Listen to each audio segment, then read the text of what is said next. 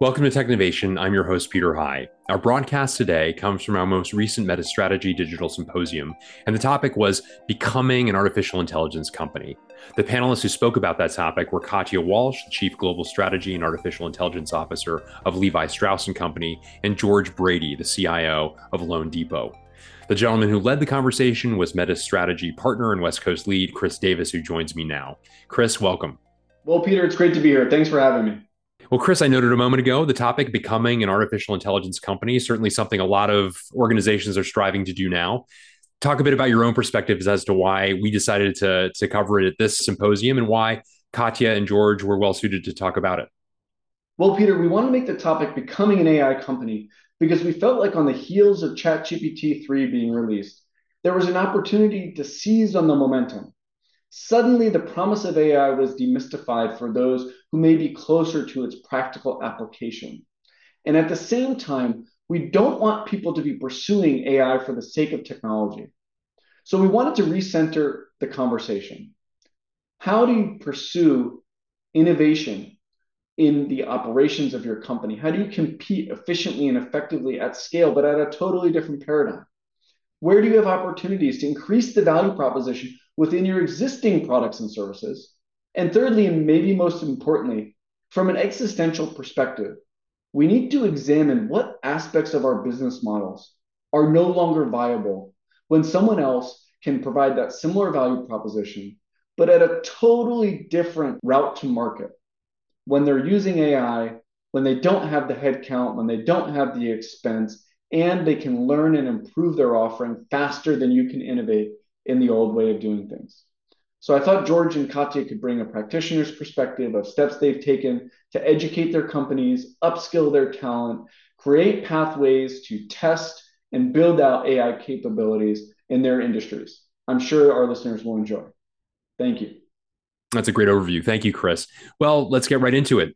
Becoming an artificial intelligence company with Katia Walsh of Levi Strauss and Company, George Brady of loanDepot, in conversation with Metis Strategy Zone, Chris Davis. I'm extremely excited to be joined by two great panelists this morning. I have Katia Walsh and George Brady. Welcome, Katia and George. Thank you, Thanks for Chris. having me. So we're here to talk about becoming an AI company. And already in the session today, other folks have mentioned ChatGPT. This is in the news. And the interesting fact that I read recently is that you're starting to see the discussion of AI creep more and more into conference calls for earnings of public companies. And anytime that happens, it starts to get buzzy. It starts to get exciting. And then everyone starts to get this momentum of, let's go do it. How do I get involved? And Katia, you as the Chief Global Strategy and Artificial Intelligence Officer of Levi Strauss, and George, you as the Chief Information Officer of loanDepot, you have unique perspectives on how to dissect the hype versus the promise, and where to start and how to actually pursue AI to drive the company strategy forward. And Katia, it's in your title, the Chief Strategy Officer and the Chief Artificial Intelligence Officer. And in prep for this dialogue, you really made the point that you can't pursue AI for the sake of the technology. There has to be some greater purpose to start this conversation. And I would love you to just share your thought process on how you, in this very unique title and role, go about thinking how ultimately to deploy AI in your organization at Levi's. First of all, let me share with you that I love the hype because it shows that we are now living in the age of the mainstreaming of AI. What a thrilling time to be in this field for all of us who are on this call. I remember those exact same moments that changed the world and the industry and society back in the 90s with the Mosaic web browser that really started to make the web and the internet an everyday channel. I remember the iPhone moment of 2007 that also changed the world with mobile. And I think we all remember the days after that when social media began to gain popularity. So this is a fantastic time because AI is now reaching the masses. Of course, AI has been running the world for quite some time. We are all used to hailing an Uber virtually through a mobile app, which of course is powered by AI. That's how we know where the closest driver is and how far it's going and how much it will cost us. Of course, it's been running behind the streaming of Netflix, and it's powering the growth of Amazon, but it's also now starting to take hold in legacy companies, in companies like the one I'm at, a 170-year-old company. Now, one may say, what does AI have to do with a company that invented the blue jeans and is 170 years old? But the fact is, a company that has 170 years history has 170 years worth of data. And when you have so much data, a treasure trove, you can have AI.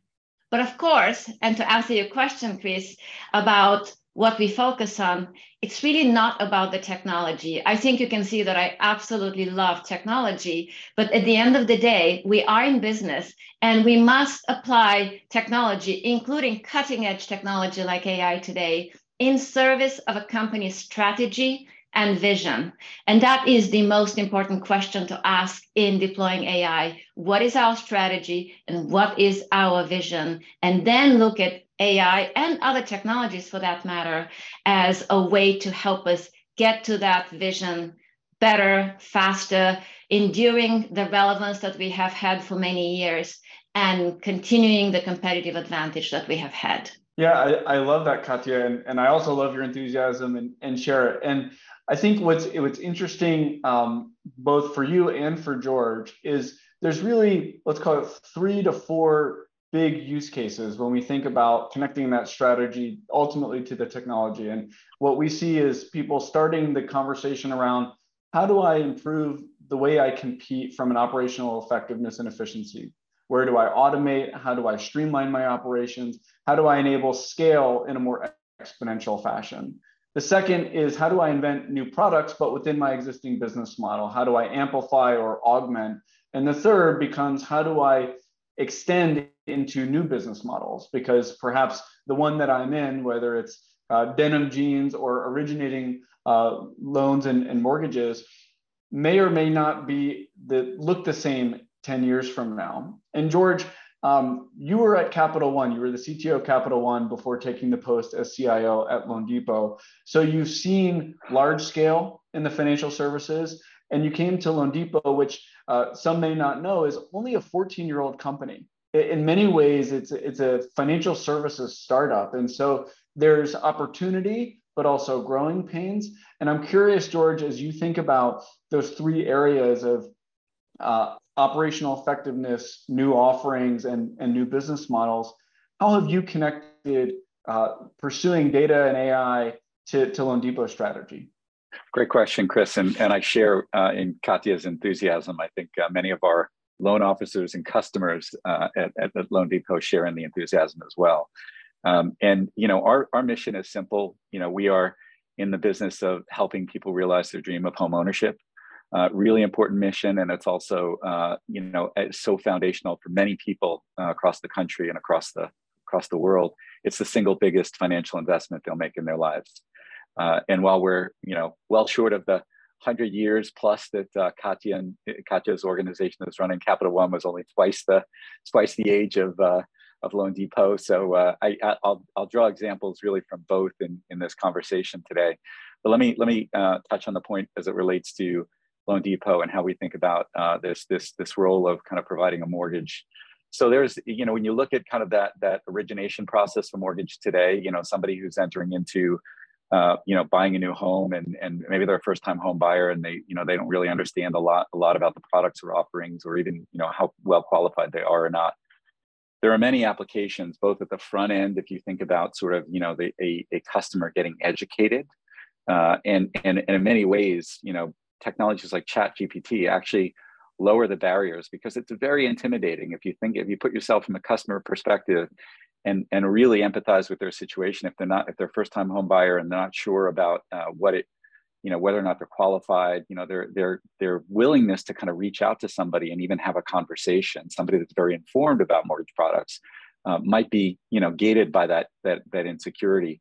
And so tools like ChatGPT, I think, offer a way for customers to get informed even before they have their first conversation with a with a mortgage officer in any way, shape, or form. So to me, that's very powerful. And I would just encourage, I'm sure everybody on this call has done this. I've been, and our loan officers are experimenting like crazy with ChatGPT, and there's a lot of scenarios you can go through. And if you imagine, and in my lifetime, I've lived in many different locations.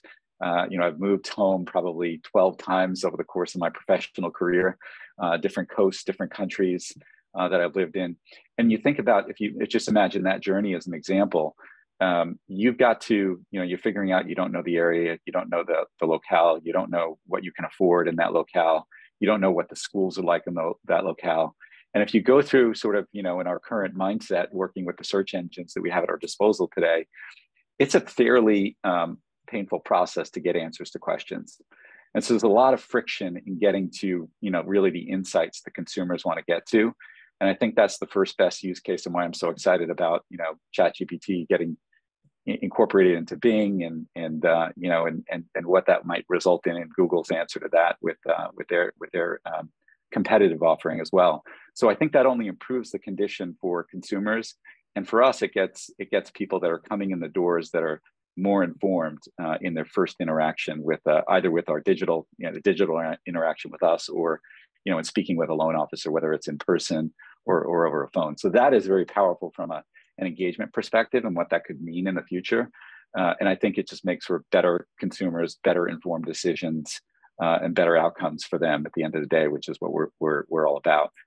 From inside the factory and kind of how the factory runs, there's the time it takes to get a loan approved, that process when you submit an application through to when a loan is approved. For a typical mortgage company, it will take, or a bank, it'll take anywhere from 30 to 45 days on average to kind of get full turn time on a loan. And there's a lot of friction in that process. So whether you think about income verification, data requirements that we have of consumers as they're applying for these big loans, we can take a lot of friction out of the process, through applications of AI, and even making the roles that our mortgage processors play, our mortgage underwriters play in particular. And that's going to be really important for the future of the industry as well, because if you think about it, for those that are more familiar with the mortgage industry, it is very cyclical. And as rates go up, the number of originations go down. And as rates are down, then originations go up. And as a result, you wind up staffing up and kind of increasing and decreasing staffing, both on the loan officer side and in the operation side, in supporting those kind of peaks and valleys in demand. Right. And we want to take as much of that sort of kind of gyration out of the process. And I think that's really where, when you think about both on the operations side, we can get to more automated, kind of human assisted decisioning on the underwriting side, that makes it really easy for a skilled underwriter to not have to spend as much time on an individual mortgage file and get to better quality outcomes, which benefits us. We don't lose as much money if there's a mistake that's made, and it also helps the customer get to an outcome that they want, which is an approved mortgage, as quickly as possible. Yeah, love those examples, George. Thank you so much for sharing them. And Katia, you highlighted that Levi's is a company with a deep heritage. And on the one hand, around AI, I think there is this intimidation factor, and maybe the consumerization of it will start to shift the mindset. But we called this panel Becoming an AI Company, which in and of itself may be a big mindset shift for many organizations. It could feel like this esoteric thing that should be left to the Microsoft and the Googles of the world. But if we do that, we're just going to be living in a monopoly where other people control our destiny. And I think you have a point of view that any company that really wants to compete should be thinking about how to become an AI company. But where to start is often the challenging part, whether it's on preparing the data, whether it's on introducing the technology, or it's around the talent strategy. And I'm curious whether it's at Vodafone, your prior role before Levi's, or here with Levi's. Can you share some examples of how you went about introducing the mindset and setting the organization up for that journey? Certainly, but before I go into that, I did want to point out probably the most important application of AI, which we did not specifically identify, but of course, George talked a lot about it, because George and I share at least one employee in common, Fidelity Investments, which is the original fintech company. And it has always been very focused, laser focused on this most important area of applying technology, which is improving the customer experience and providing an ease of doing business. So that should be the most important focus, and that goes to answering the question about where to start. If our customers and consumers do not feel the impact of our investment in AI, then it's not worth doing. And I'll give you some examples. So remember the 4 Ps of marketing? Remember what they were? Yes. Product, price, placement, and promotion. Now, in a modern business, through AI, we have the new 4 Ps of customer experience, and that is predictive, proactive, personalized, and precise, all thanks to AI. And even a company like Levi's that does not have the daily necessarily, or is not expected to have the daily interactions that George is giving as an example, even in a company like Levi's, we have actually applied AI very much on improving the customer experience, the consumer experience, whether it's personalized communications to make sure that our consumers, our fans, as we call them, are truly engaged and get communications that is relevant to them and engage them further, or customizing the assortment in our physical stores. Until recently, if you were going to Italy, for example, you would see the same exact assortment in all 40 stores across the country. Today, because we have been using consumer data and applying to that machine learning, we have been able to fully customize the assortment in various stores, including stores in the same city. For example, the city of Rome, where the center has a very different assortment focused on the tourist populations versus the store that's in the suburbs frequented by younger consumers who are locals. And in the past, Milan, for example, which is north of Rome, had the same assortment. But what we have found out through AI is that even 1 degree Celsius difference in climate can make a big difference in what consumers buy. So these are very meaningful applications, and I can go on and on. Also, how we're applying AI to our loyalty program. We're deepening the fanhood of our consumers, where every single benefit that is applied and offered to our consumers is fully individualized. For example, someone who is into music may get tickets to a music concert. Another consumer who is into new products will get early access to our new collections, or a consumer who is very dedicated to sustainability would be able to get a session in our tailor shop for repair. So those are some examples. So to go back to your question about where does a company start, because every company today has to become an AI company. We start with how we started this panel. We start with the vision of the company. What is it in today's company, in its status today, in what it's trying to achieve? That's really important. Sometimes people ask or say things like, I don't even know where to start. I don't even know what questions to ask. But the answer is very simple. The vision and the strategy are those of the business or the organization overall. And the questions are the same questions that would keep its leadership and employees up at night. What problems are there to solve? And what opportunities are there for us to seize? And that's where we'll start applying machine learning, AI, and any new technology for that matter. So we start with the vision, and then we begin to put together the building blocks. And they're the usual building blocks: the people, the processes, the data, and the technologies. And it takes time to assemble those. So what's most important is that while we are putting these in place, we also, at the very same time, start delivering value.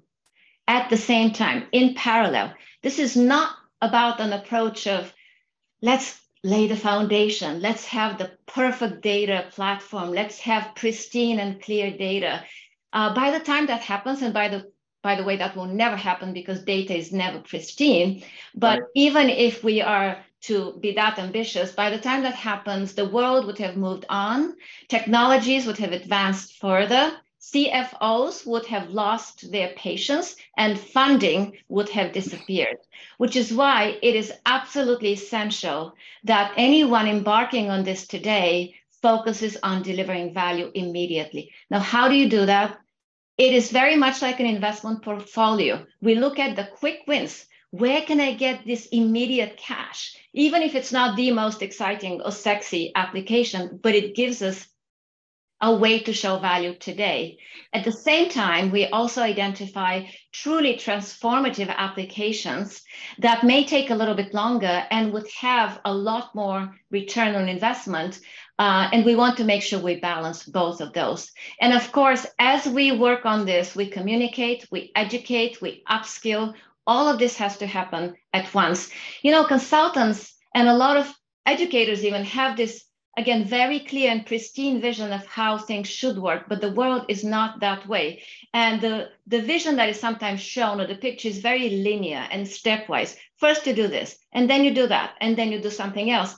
But in fact, we are living and implementing a capability like this in a very busy, imagine a tremendously busy LA highway with all of the roads going all at the same time, very busy with lots of traffic. That is what building a new AI capability in a company is.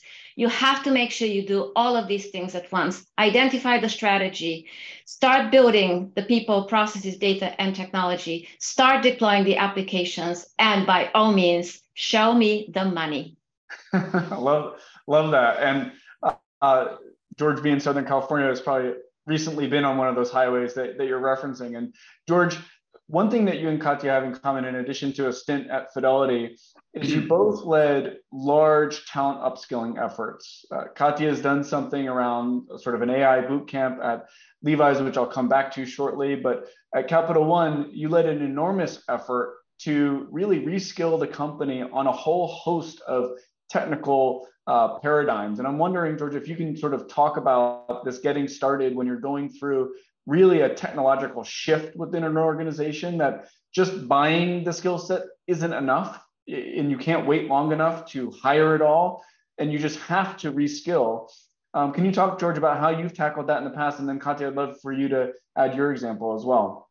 Sure, and I think what I'll talk about Capital One will be highly complementary to what Katia's already talked about. So, one of the things we realized early on in Capital One, and I joined in 2014, this was pre-cloud, pre a lot of the big digital transformation inside the company. The only thing that was really underway meaningfully was an agile transformation prior to my joining. And so as we contemplated what was was going to be a very robust multi-year strategy to get all in on the public cloud. And again, we formulated that in 2014 and began, kind of activating that in 2015. We recognized very quickly that the tools, the technologies that had supported the business through its first 20 years of existence were not going to be sufficient. And also the skill sets, the types of people we were going to need there's a scarcity in the marketplace when you're looking for skills in a new and emerging area. And so you very quickly realize, even though you're going to need to hire some people outside, you very quickly come to the realization that retooling the people that you have and preparing them for that journey is going to both get them excited about the journey, and it's going to get the business outcomes that you're trying to achieve. And so, we set on very early on, we launched under my sponsorship, the tech college inside of Capital One. And the tech college, just to Katia's point, was tied very directly to the business strategy. We spent a lot of time in the company formulating business strategy every single year. It's a rigorous process inside the company. And we made sure that the key focus areas for the tech college, which was really targeting more than technologists, it was tech and business college, to really make sure that our business leaders and our technologists were prepared for where the company was going and not feeling left behind in the process. And that value proposition was very powerfully received inside the company, because again, to a person, if you're supporting a technology, mainframe-based technology, a database technology, an analytical platform that is no longer in vogue for one way, one reason or another, to know that your company is going to meet you where you are and provide you the training and the tooling to get you from here to there That's an exciting proposition for any individual, especially, the kind of people we hire, which are, lifelong learners. They're, intellectually curious.